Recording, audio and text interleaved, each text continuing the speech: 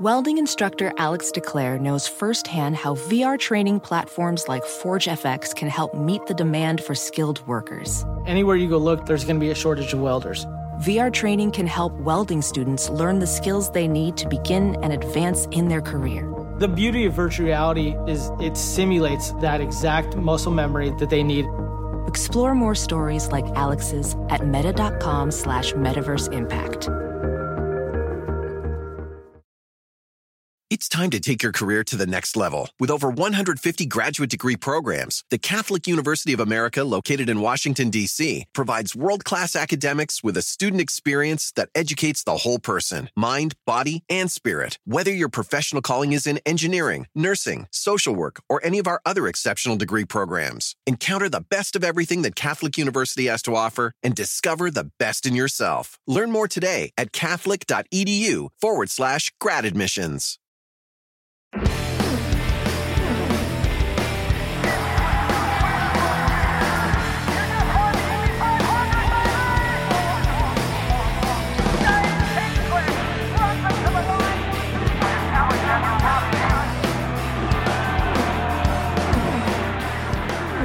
This is Off Track with Hinch and Rossi. What's on your mug?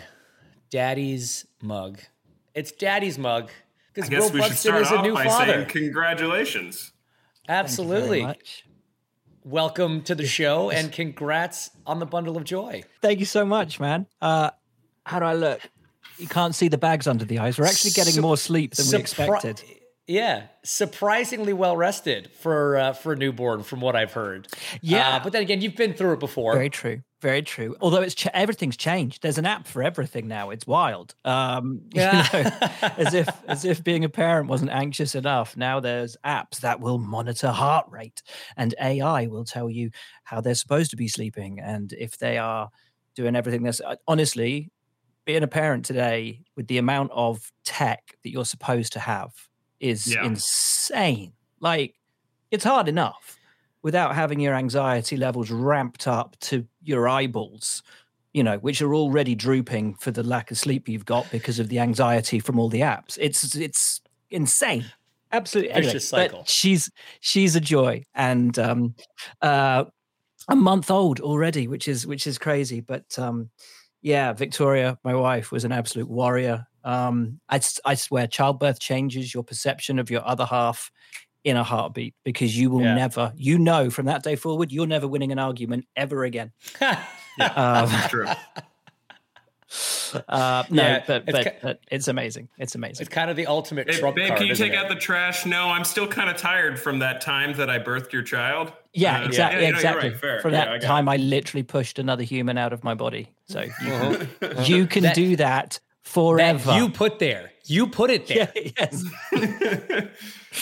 Yeah. That's fair. No, but it's amazing, and we're just very much in the glow. How are you guys doing? More to the point. Not more to the point, but thank you for asking. We're doing well. Well, Tim, he looks like because it's just Tim. Just a normal Tuesday. Myself, I feel good. Feel fine. I'm good. Thanks. Have you lost weight, Hinch, or is that just the camera?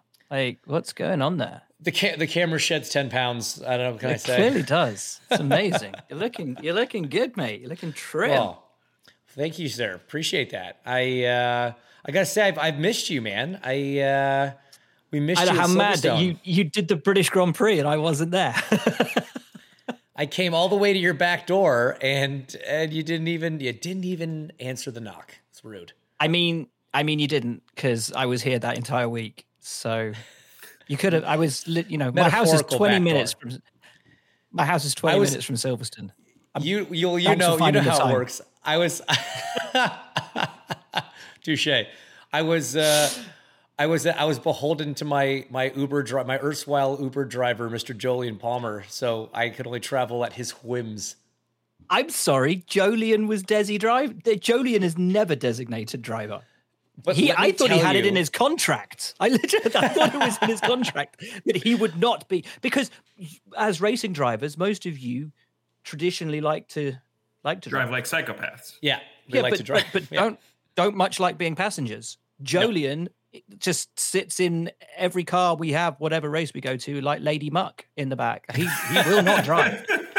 Well, let me tell you, not only did he drive, he was an absolute lifesaver. Because as you know, getting in and out of Silverstone on Grand Prix weekend, not the easiest task in the world.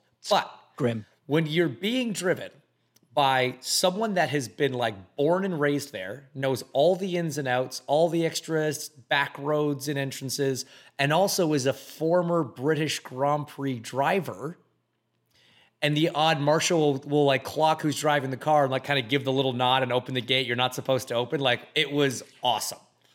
Was it his own personal car? No, it was a rental. Because you see, if it was his own personal car, I bet he has British Racing Driver Club plates that would have got the extra wink and the gate opened. And I wonder. And all of that. I wonder. That'd be a smart move. Yeah. Honestly, it'd be worth having them all year long just for that one weekend, if there was any benefit to getting in and out. Yeah, it's like, you can join a Masonic Lodge or the British Racing Drivers Club. Right, right. The perks are about the same. All right, so exactly. So happy that you're joining us, bud. And it's been an interesting a month for you. It's been a while. Yeah, well, Miami, we saw each other last. Yeah. Which was nice, and missed you at Silverstone, but you were busy, understandably so. You're back now. Your paternity leave was fairly short-lived. You're back on the road for F1 TV. Were we ready to get back on the road post-child, or were we still kind of hoping for an extra couple weeks off? It's a weird thing. I'd missed work. I hadn't missed the travel. I'd missed my colleagues. I'd missed racing. But then literally the first night in the hotel, I was like, I'm ready to go home now. Just because I missed my wife, missed my baby. But look, I got 6 weeks off, the majority of which was before our daughter arrived.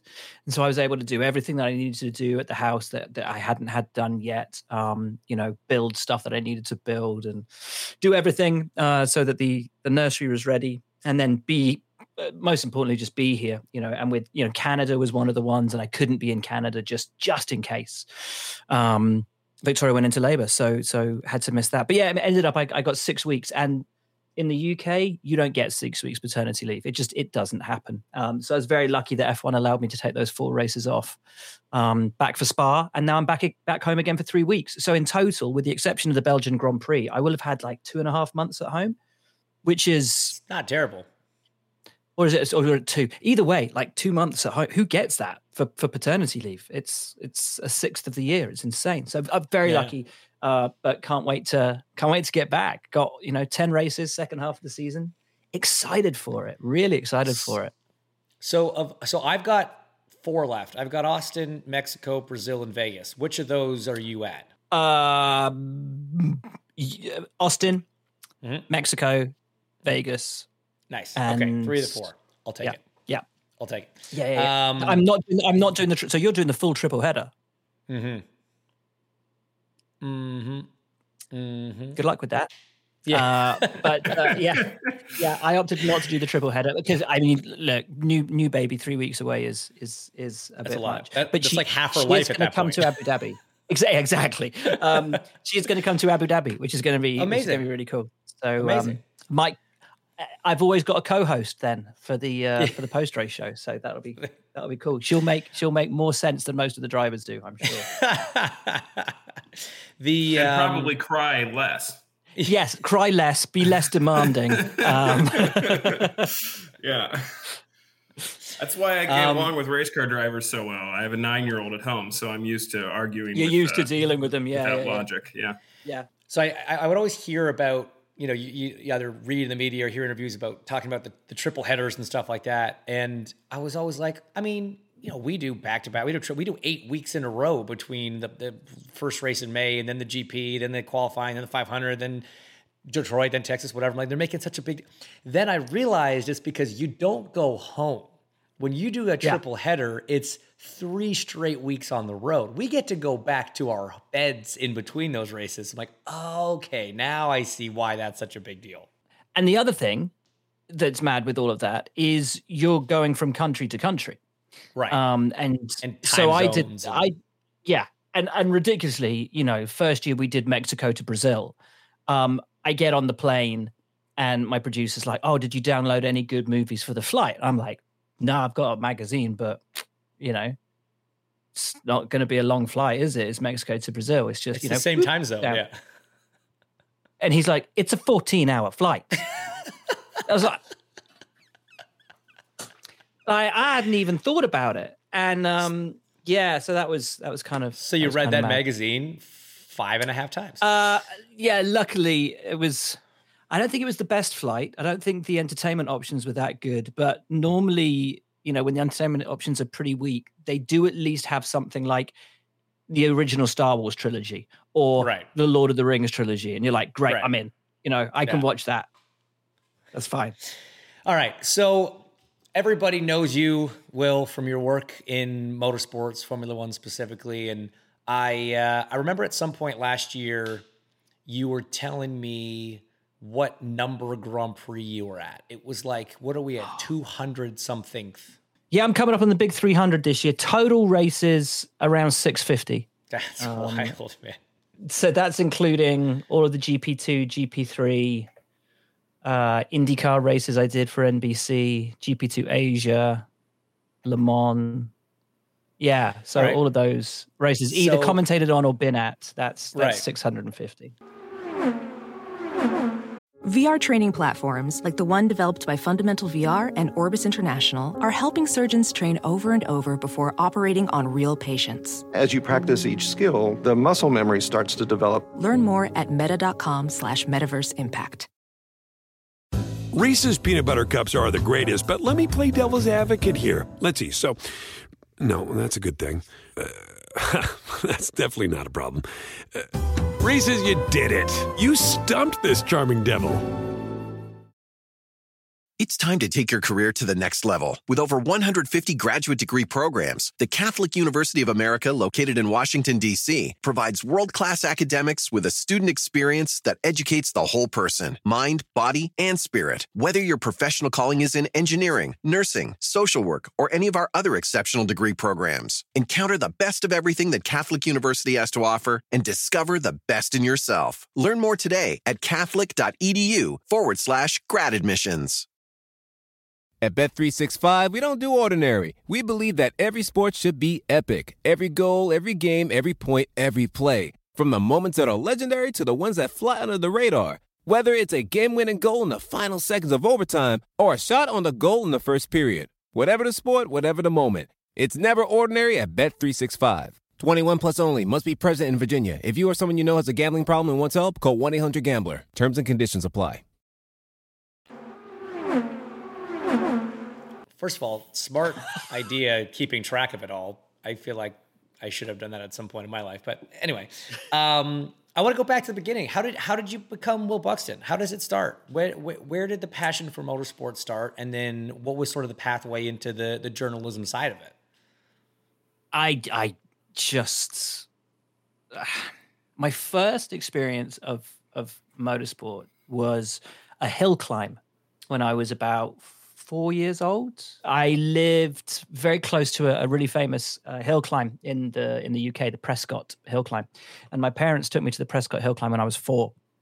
And it was just the noise, the smell, the visceral nature of cars flying up a hill ridiculously fast, and I was hooked from the first moment I saw a car There's fly no by motorsports background in your family or anything. You just, None. you guys No. you went and checked it out as fans and it just bit you. Just went to check it out. And my dad was not a huge motorsport fan. He was born 1943, grew up, late teens, 20s in the 1960s. So, would read about Jim Clark and Graham Hill and all that. And, so I had a passing interest, but was never a race fan. And I started wanting to watch Grand Prix on Sundays. So my mum would cook us, Sunday lunch and we'd sit around and eat Sunday lunch. And then I'd be rushing off from the table to go and watch Grand Prix. And then Dad and I got into it just from my love of it. And then when I was 13, Senna was killed. And Senna was my big hero. You know, I had all the model cars and posters all over my wall of Ayrton Senna. And when he was killed, I just didn't know what to do with myself. And my dad bought me my first copy of Autosport magazine that week. Oh, wow. And that moment just said, that's what I want to do. I want to be a journalist. I want to write about the sport. I want to, because I didn't know how to handle it. And my mates all like football. And they didn't care, and these journalists made me feel, you know, kind of normal about it and helped me come to terms with it. So, you know, your David Tremaines and your Nigel Roebucks, guys like that writing about the sport. I said that's who I want to be. That's what I want to do, and that was it. Age 13, I never had any dream. I had never had any idea of anything else I ever wanted to do with my life other than write about Formula One. That was it. It's so funny because there's a weird parallel here between us in the sense that, you know, probably around the same age. I started go-karting, but at that point I was still just racing regionally in Ontario and really didn't harbor any aspirations of doing it professionally because I knew that was kind of a, you know, pipe dream. And my dad was a huge F1 guy, and we had Autosport magazine delivered to the house, right? A weekly motorsports rag. Yeah. But because we were in Canada, we would get them like 3 weeks late. And no way.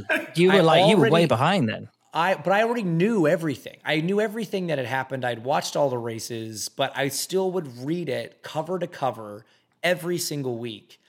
And like sometimes they would show up in bundles of like 3 mags because they were like 5 weeks late, you know? And so I would burn through cover to cover every Autosport. And at that point, that's what I wanted to do. I was like, well, I mean, driving's not a realistic goal. So I just love this so much. I want to write for Autosport magazine. So you must have, like me, reading it cover to cover, have about, you know, a good decade of reading Marcus Pye's national reports of 100%. Everything. The stuff that I knew about what was happening in UK Formula Ford. I mean, it was hard enough. Like you say, all my friends. The Walter Hayes hockey. Festival was the moment of the year.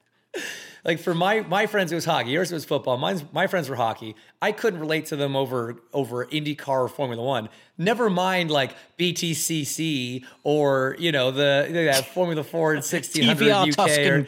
Yeah, TVR Tuscan Challenge, the Autumn Gold Cup. Exactly. So, that's so you so guys funny. were both the people that car nerds or racing nerds would call nerds. Like you guys took I love it. Yeah. I mean, that's awesome. And I think that's why why I guess the passion comes through so much with your work and why people resonate with it. Cause it's just something very clearly care a lot about. I remember when my parents moved house and I'd long since moved out, and my mum called me up and she said, can you come back to the house? We've got some stuff of yours. We need to see if you want it or not. And it was probably about 15 years worth of Autosport magazines that had been up in the rafters of the house in boxes. And you got to remember, everybody listening, if you don't know, it's a weekly magazine. So there's a lot of Autosport magazines over a 15-year span. There's probably 500-600 copies of Autosport in the roof of the house. That was pretty mad. Yeah. So good. So you harbor this dream, that becomes the life goal. And I imagine what'd you go to school for? Did you go to school for something in the world? I did politics. I studied politics. Because you wanted to be an F1. Politics. Bingo. I was an argumentative little anyway. And so I thought, let's do something where I can argue, I can debate. But also I had a cousin, still do, had a cousin who was a journalist, and he said, don't do a journalism degree. Because at the time, journalism degrees, media studies degrees, they weren't taken very seriously. And also this pipe dream I had was, you know, it was pie in the sky. It was never going to happen. So I needed something to fall back on. And I thought, if I'm not going to get, you know, the dream of being an F1 journalist, then maybe I might become a political researcher, a civil servant, maybe end up in politics. Who knows? You know, it was either going to be history, law, or politics. And so I went to university, did politics with a couple of law electives in there, and then decided to write my thesis on the politics of Formula One, which my lecturers thought was absolutely, they thought it was diabolical. And I found it a couple of years ago, and they were right. It was awful.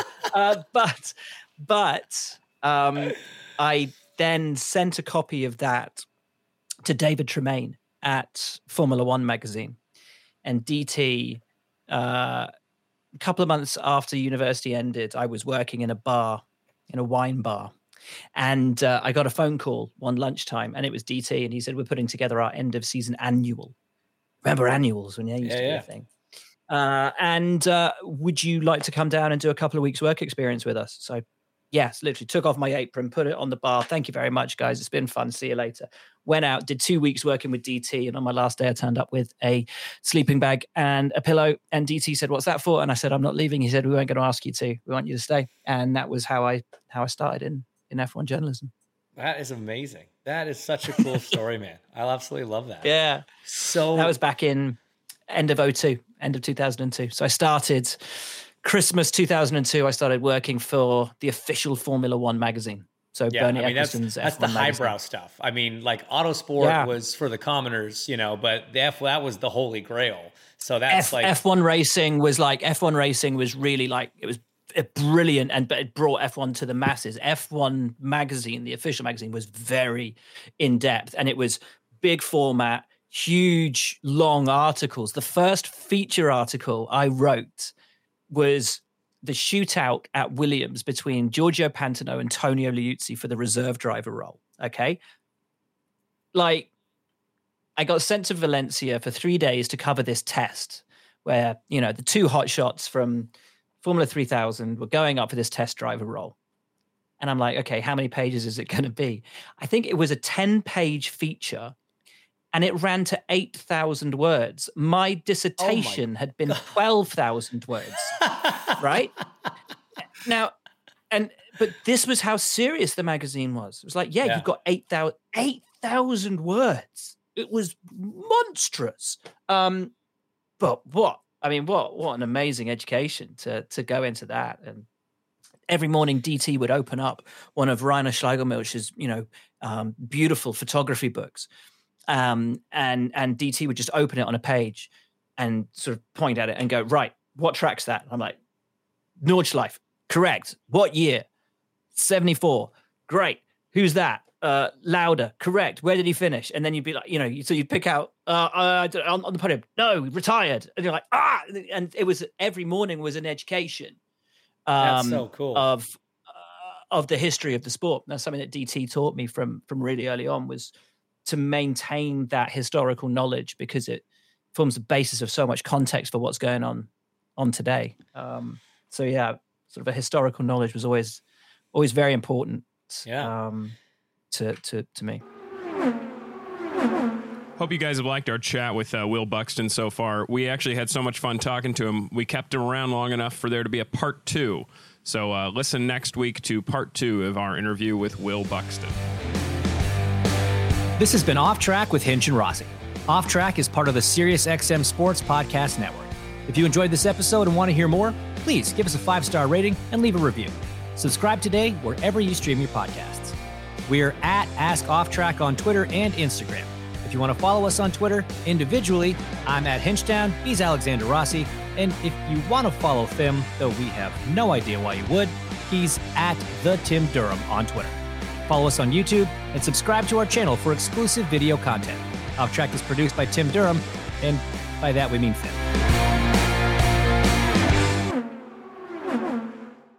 Reese's peanut butter cups are the greatest, but let me play devil's advocate here. Let's see. So, no, that's a good thing. That's definitely not a problem. Reese's, you did it. You stumped this charming devil.